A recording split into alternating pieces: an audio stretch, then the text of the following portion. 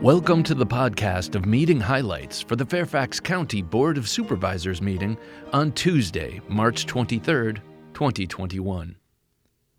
The board approved public hearings on amending the current appropriation level in the fiscal year 2021 revised budget plan, vacating and abandoning a portion of Nicotine Trail in Lorton. The board approved the Economic Incentive Program application of KIW Skyline 1, 2, and 3 in the Bailey's Crossroads 7-Corner EIP area.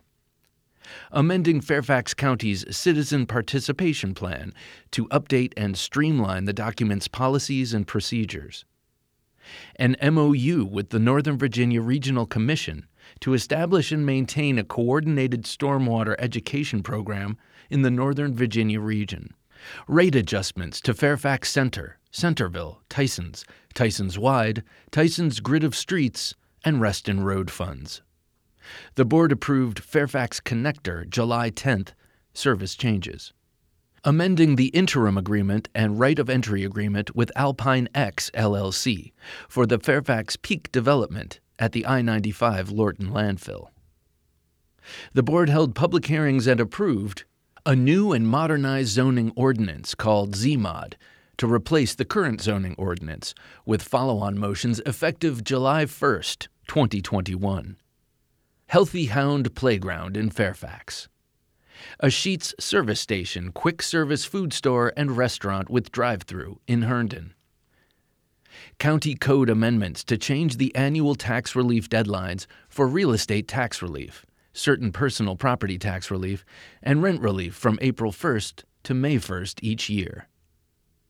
Renaming polling places for Pioneer Precinct and Hidden Meadow Precinct, and relocating the polling places for Skyline Precinct, Bellevue Precinct, Oakmar Precinct, and Centerpoint Precinct. An additional voter satellite office for absentee voting in person at Burke Center Library.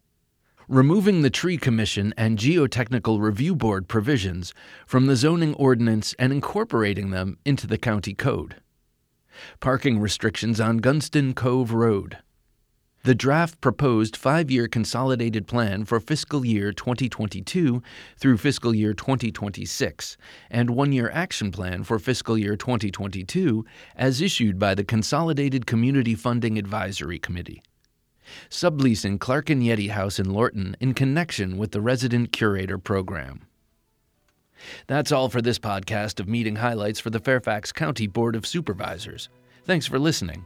For more information about the Fairfax County Board of Supervisors, including full meeting minutes and documents, visit the county website, fairfaxcounty.gov.